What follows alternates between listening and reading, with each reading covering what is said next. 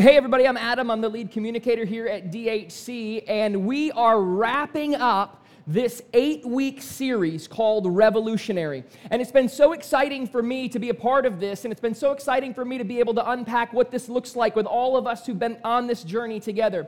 Because revolutionary was the only phrase that we could come up with to describe this message that Jesus gave, the most radical message that he ever gave, called the Sermon on the Mount. This message that he gave on the northwest shore of the Sea of Galilee. And if you haven't Googled that yet, do that, and you can see kind of where that is and what that looks like. Okay, it's on the northwest shore of the Sea of Galilee. But the Sermon on the Mount, there were so many things in there that we unpacked in the past 8 weeks. And today, we are just going to wrap it up. And it's going to be a really powerful day. We had a really powerful first service here at DHC. But as always, I told you that I would take you down memory lane to kind of look at where we've been. Maybe you haven't been part of this series and you're trying to catch up and you need to check it out online or do whatever. But the first week, we talked about these things called Beatitudes, these supreme blessings. And Jesus said, if you really want the supreme blessings of God in your life, if you want the blessings of God in your life, then what you need to do is humble yourself and dedicate yourself to other people and give of yourself. That's really when you're going to get the supreme blessings of God in your life. And then on week 2, we looked at salt and light. We looked at what Jesus said about his followers. He said, when you say yes to following after me and you say yes to putting my teaching into practice in your life, then you are the salt of the earth and you are the light of the world. The world needs you. This earth needs you. It needs your influence in it. You are salt and light. And then on the third week, we kind of did a smorgasbord of what Jesus talked about. We talked about murder, and he compared anger to murder. That's how powerful it was. That's how powerful of an emotion anger is. He talked about adultery, and if that's happened to you, or if you've been a victim of that, or maybe you participated in it, you know how disruptive and just heartbreaking that is to your life. And then he talked about eye for an eye. That the old way said that if you wrong me, I can do exactly what you did back to me, but what the new way is laying yourself down for someone else. And then he said this, you should love your enemies. And nobody liked this week because it was just like we all had people in our mind. And we were like, man, we got to love our enemies. And I talked about angry people that week, if you remember. Like people in our lives who are just angry. And it just seems like there's a lot of angry people. Like people work at the Publix deli, right? You know, it's just one of those things. And so we have to love our enemies and actually give of ourselves to them. And we talked about prayer. And Jesus gave an outline for prayer and what that looks like and how we should put that into practice in our life in a very simple way. And then we don't babble on and on. We then hit money and possessions, and Jesus said it's okay to have money. It's not a bad thing. Just don't do what? Fall in love with your money. Don't fall in love with your money or your stuff or your possessions. And then last week we talked about a message that I frankly didn't want to stand on the stage and give, but we did. And we talked about worry. And we talked about what Jesus said about worry and how powerful it was when you struggled with worry in your life. Today we're going to wrap this up, and I truly believe that this is the most powerful message in the entire series. I really believe that this is just something that is amazing that Jesus said and that we need to take so seriously because we're going to talk about this today, true and false disciples. See, a disciple is a follower of something. And Jesus said there are going to be people who are true disciples of mine, and then there are going to be people who claim to know me, but they really don't know me. And I'm going to talk about that throughout the entire morning. But before we kind of dive in, I got a question for you. Has anybody ever told you something and you're like, is that true? I don't know if that's true or not. Like, I get told a lot of things, and kind of like my truth meter is up, and I'm going, I wonder if that's true or not. Well, when I was a kid, growing up, every house that we lived in had a pool. It was just something that my parents were passionate about. The Duckworth family loved their swimming pools, so we always had a pool when I was growing up as a kid. My mom always used to say to me, hey, if you pee in that pool, there is dye in there, and it will turn the water dark blue, and I'll know that you did that. And I was like, really? I was like, that exists? She's like, yes. And she was a nurse, so she was like, she gave some scientific argument for it. She's like, and you will be so grounded, you have no idea what will happen to you if you do that. So I never did it. And I was like, always like scared to death, right? I was like, is that true? Is there really that special dye that can like turn the water different color if you do that? And like, I didn't want to be embarrassed, or even if at a hotel, or who, she said it was in every pool. But wouldn't you know that about 2 years ago, I was watching Mythbusters, and I saw that episode, and they, in fact, had this episode where they talked that dye does not exist. I FaceTimed my mom so fast, I said, Mom, you liar. Why did you say that to me? And she goes, well, I just wanted to make sure you never did that, even as an adult, so don't do it. Even now, she still says it. So anyway, I was just, and you've probably heard something like that in your own life, like something about, like, is this really true? Is this something that, that this person's telling me is accurate? And how do you know? Well, a lot of people not only just tell you things about life and different topics and ideas, but they talk about Jesus. And a lot of times people have tried to tell us about Jesus and who he is, and the local church has tried to tell us who he is. But the summary of today and what Jesus said was this, and I'm going to put it on the screen, that people will claim to know me. Jesus said, hey, people will claim to know who I am. People are going to tell you things about me throughout your life, and people are going to claim to know who I am. The local church, different denominations, they're going to claim to know who Jesus is and tell you all kinds of things about him and who he is and what he said. He said, people will claim to know me, but not really. Not all of them really do. And so today we're just going to land on what he said about that. And I truly believe this is the most powerful thing that he said throughout this entire message series. So if you have scripture, you can go ahead and open it up. It's in the book of Matthew, and it's going to be on the screen. If you do not have one, it's okay. Not everyone, that's what he said. Don't miss this. And actually, I think there's a typo somewhere in here. They told me about it. It's 7, so if it's off and you're on your phone, you might want to just look in the next chapter, right? But not everyone who calls out to me, that's what he said, Lord, Lord, will enter the kingdom of heaven. Right? It talks about this kingdom of heaven, what the kingdom of heaven is like here and what it will be like then in the future. Not everyone who calls out to me, Lord, Lord, will enter the kingdom of heaven. Only those who actually do what? The will of my Father in heaven will enter. The will of my Father. You want to talk about this thing called the kingdom of heaven? You better do the will of my Father. Not everybody who calls out to me, Lord, Lord, will be there and will do the will of my Father. He then said, on Judgment Day, many will say to me, Lord, Lord, we prophesied in your name and cast out demons in your name and performed many miracles in your name. But I will reply, don't miss this, it's so important, I never knew you. Get away from me, you who has broke God's laws. This is so complex. And if you've studied anything about what scholars have said or theologians have said about this text, they've debated this for centuries and what this looks like. This is so complex, what Jesus just said, and it's so different and unique, and there's so much, allegory and metaphor in there, and it's so hard for us to pick it apart. But I'll tell you this, as complex as this is, I think it's actually pretty simple. In fact, I think it's one of the most simple things he ever said. And let me tell you why. Because when he did this, he was doing something.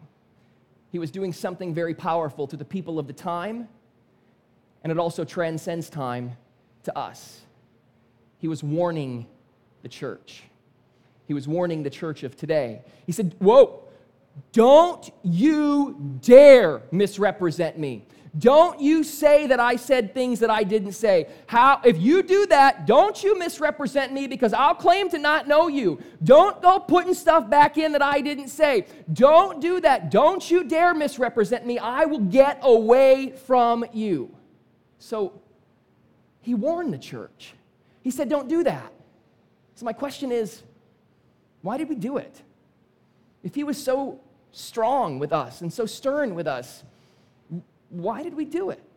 You can argue all day that we didn't do it. Yeah, we did. People have put stuff back into the church that they hate about church, and Jesus warned us not to do that. Because here's the real truth. If you go out there and you talk to family or friends who aren't engaged with the local church, who don't want to be a part of church, a lot of people don't even want to be a part of this. They hate church. And we asked them when we started Downtown Harbor, what are the things you don't like? And we're going to talk about all those as we continue to go through the next month or so. But Jesus warned the church. But the problem is with this, because there's always a problem. This is the problem with the whole Sermon on the Mount, is Jesus addressed these issues because he knew we would deal with them. This is the problem. Many follow what the church says. So many people actually engage with church and they follow what the church says. The problem with this is, and this is why Jesus said what he said, in my opinion, the problem is the church, what the church says doesn't always line up with what Jesus said. Therefore, we have a problem, a big problem. because we've put a whole bunch of stuff back in to the radical, revolutionary message of Jesus, which never should have been in there in the first place. So therefore, because what the church said doesn't always line up with what Jesus said, people have developed a hatred for church. It's dying all over the world. That's why we started Downtown Harbor Church, to do something different in our community, to engage with people, hopefully for the first time. Well, Adam, what do you mean? Like, what does the church say that doesn't line up with what Jesus said? I'm glad you asked, because I have a couple of examples. And these are things that I've seen throughout my life and history, and I'll just let you know that it absolutely breaks my heart that these things exist. It breaks my heart because it's not anything that has to do with the message of Jesus. So let me just give you a couple things to chew on and see if you've ever dealt with something like this. Here's the first one, an example of what the church has taught. It has nothing to do with what Jesus said. There is a hierarchy of people who can know God. Different denominations and religions and sects of Christianity have said throughout history that, you lowly people, you cannot know God like I know God. Or you who've sinned, you don't even have the ability to communicate with God. You, in fact, have to go speak to someone who's more important than you so that you can actually tell them about it, and they will therefore tell God about it. There's a hierarchy of people who can know God. What a bogus, ridiculous thing that we have created. That is the most backwards, silly thing that I have ever heard. Any single person in this room, because of what Jesus did, can know who God really is and can have a relationship with Him, can communicate with Him in prayer, and can know Him and engage and volunteer and be a part of a local church. This is bull. And we put it back in. That there's a hierarchy of people who can know God. And it's generally somebody on a stage with a microphone in a costume, because that's what we've created. It has nothing to do with what Jesus said. Nothing. And He warned us against it. You know what He said? He goes, "This is not the will of my Father. Those of you who are going to claim to know me, do the will of my Father. This is not it. Not even close." Here's the second one. God's love for me is determined by my behavior. Now, let me hit the pause button. You should not do stupid things in your life. Like, that's just like, make wise decisions, make the wisest decisions you can, like be, cognizant of what you do and your actions and your behavior. You should not make unwise decisions. We talk about that at Downtown Harbor Church. I encourage you to do that, but I will tell you this. Once you say, okay, I'm in with Jesus, I believe that He is who He said that He is, you and God are fine. And so often we've been taught that because of our behavior or our sin, that God will actually cast judgment on us here on this earth, that bad things will happen to us, that our family might suffer, or we might go through pain. We've been taught that based on our behavior. Nothing because of what Jesus did could be farther from the truth. Nothing.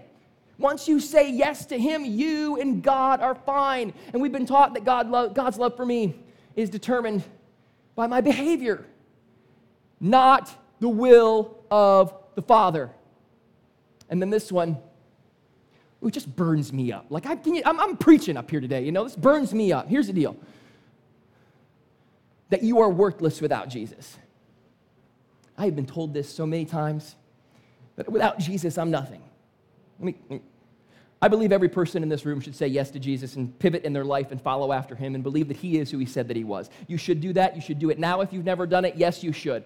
But to say that people, human beings who are creations, are worthless without Jesus is not anything that Jesus would have ever said, and He never said it on this earth. He taught us how valuable we were, and how much the world needed us, and how much your family needs you, and how much you should love your neighbor as yourself, and how much you matter to this earth. And I've been told that without Jesus, I'm totally worthless. Really? Really? And we have to ask ourselves why people don't want to engage with the local church. We have to ask ourselves, why don't people want to come to something like this?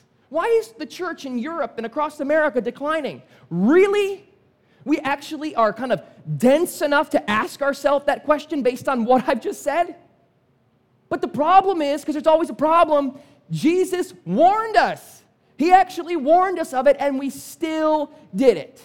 Because this has happened, Unfortunately, because these things have happened, unfortunately, what the church has said has led to a couple of things.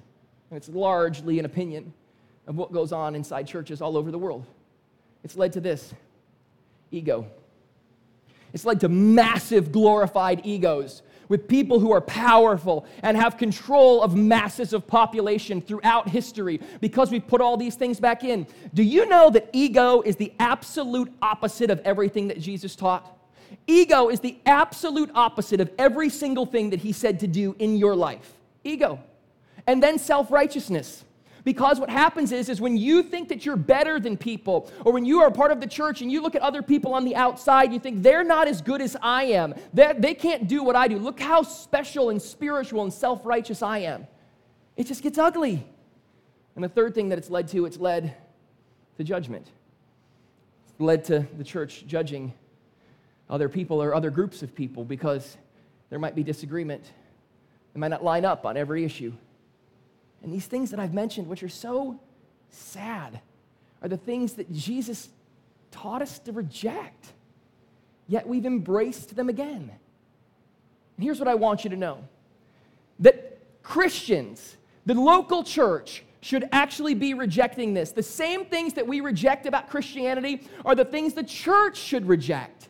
We should be rejecting these things. We should be saying no because it doesn't line up with what Jesus said. The problem is, though, because there's always a problem, because people have begun to reject the local church, they started to reject Jesus. These same things have caused people to reject Jesus. But he didn't say any of these things. And yet there's mass confusion about it. People go, I don't want to be a part of that. Why? Because they're egomaniacs, they're self-righteous, they're judgmental. I don't want to do that. Who wants to be a part of that? But you actually have to look at what Jesus said.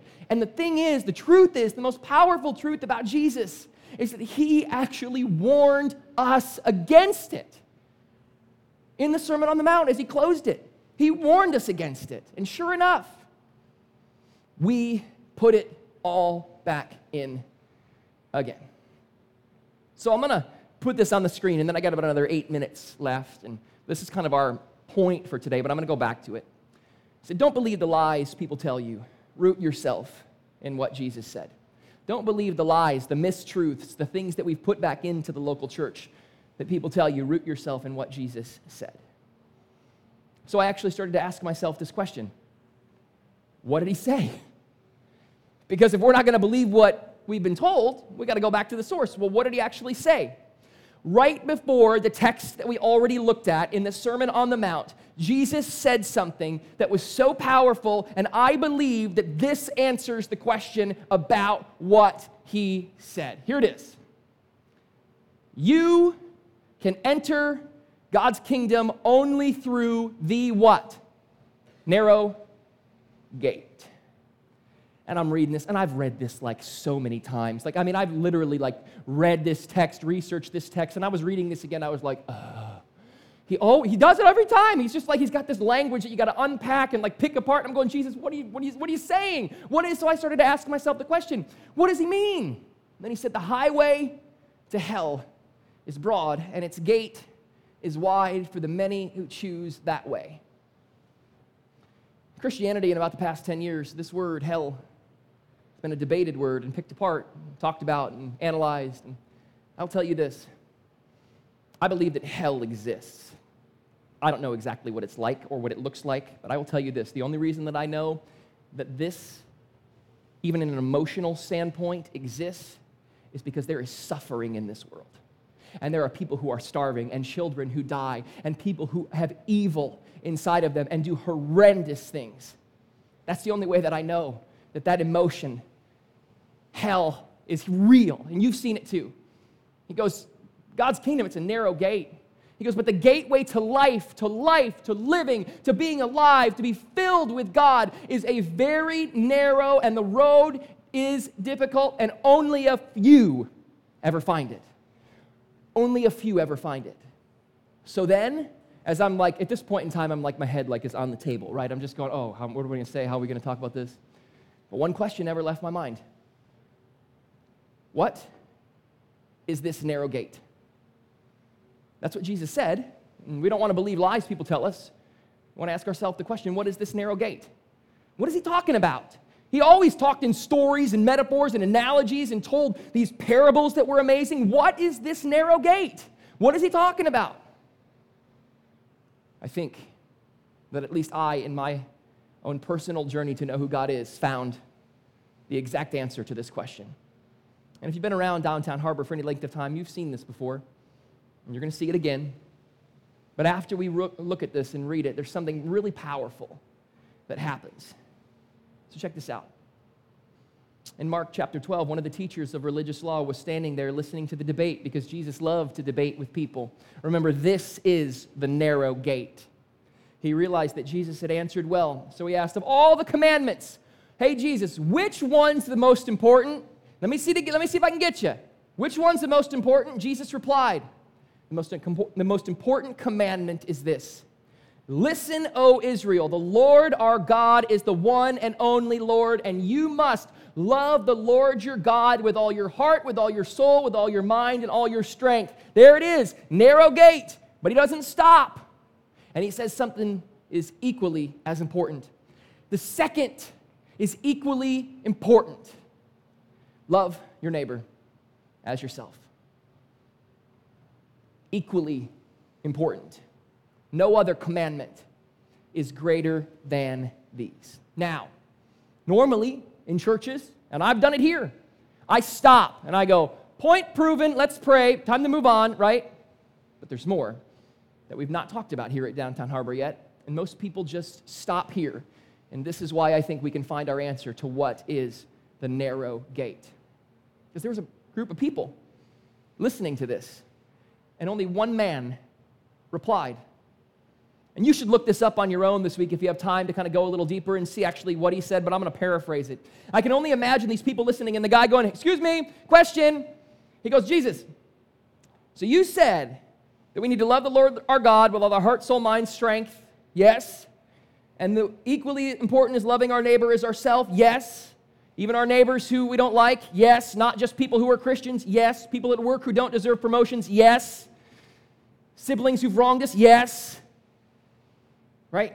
But then he goes, this is the most important, he goes, so you're saying that we don't have to do the burnt offerings and sacrifices anymore?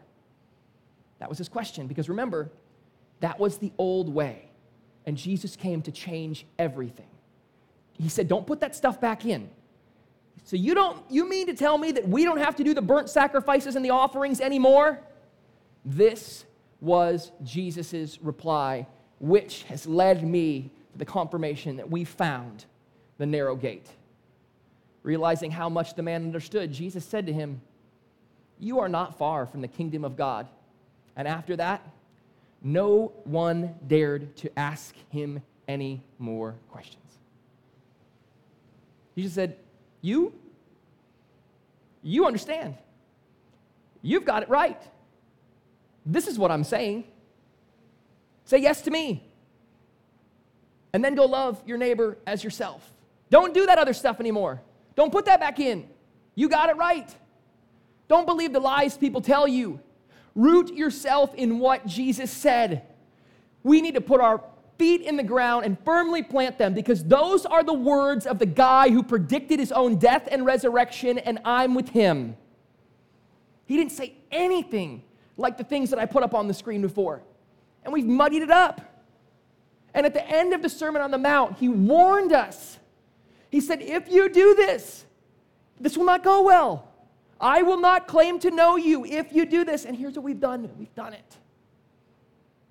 And so at Downtown Harbor Church, we have wholeheartedly prided ourselves on absolutely looking back to the words of Jesus to go, what did he actually say? Because I don't know about you, but if you've been around church for any length of time, and maybe you've been burned or disenfranchised or never found a home because you couldn't engage because of some of the things that I put on the screen earlier, I could not stand or sit or lie down for one more day without doing something about it. That's why we started DHC. And DHC has grown into a phenomenal movement here in our community. And people are enjoying each other's company and understanding this and picking apart the scriptures together and debating them and being a part of really cool things. For the first time ever in my life as a Christian, I have never been around or been a part of how many amazing people get this here at Downtown Harbor Church. Never. It's very powerful for me in my life to be able to finally experience this. And I know some of you are in the exact same place, because for the first time ever, I'm not believing the lies that I've been told anymore. I'm not having to peel away all the layers that the church has put back in that Jesus warned us not to do. I finally feel like we are getting this right by rooting ourselves in what Jesus said. And as he closed the Sermon on the Mount, he told another story about sand and rock at the end. So you know if you're looking at that this week. But right before he did that, he said what I put up on the screen first. A warning to us. And we take that warning seriously because we believe he is who he said that he was. This whole message series, everything that he said is so different than anything the people of the time had ever heard, and it's so different than how people live today. That's why we can only think of one word to describe it: revolutionary. And that's really what it is. And at DHC, I feel like for the first time ever, we're starting a different revolution. I'm so excited. And I'm so excited that you are a part of this journey with all of us. Don't believe in the lies people tell you. Root yourself in what Jesus said. Let me pray for us. Dear God, I'm just so thankful for this series and this message today and what you're doing through the lives of people here. Jesus, would you help every one of us to do this? God, let your Spirit move through us and fill us so that we could do this as a local church and not believe the lies that we've been told, but to root ourselves in what you say so that we can say yes to you and then go out and love our neighbors as ourselves and have the best family that we could ever have the best careers that we could ever have the best friends filled with love that we could ever have. And that people would look at us. We want people to look at us and say, I don't know what those people have, but I want to be a part of it, and I want it. And God, I'm so thankful for this whole last 8 weeks and what you've done. Continue to bless us as we move forward, we pray today. In Jesus' name, amen.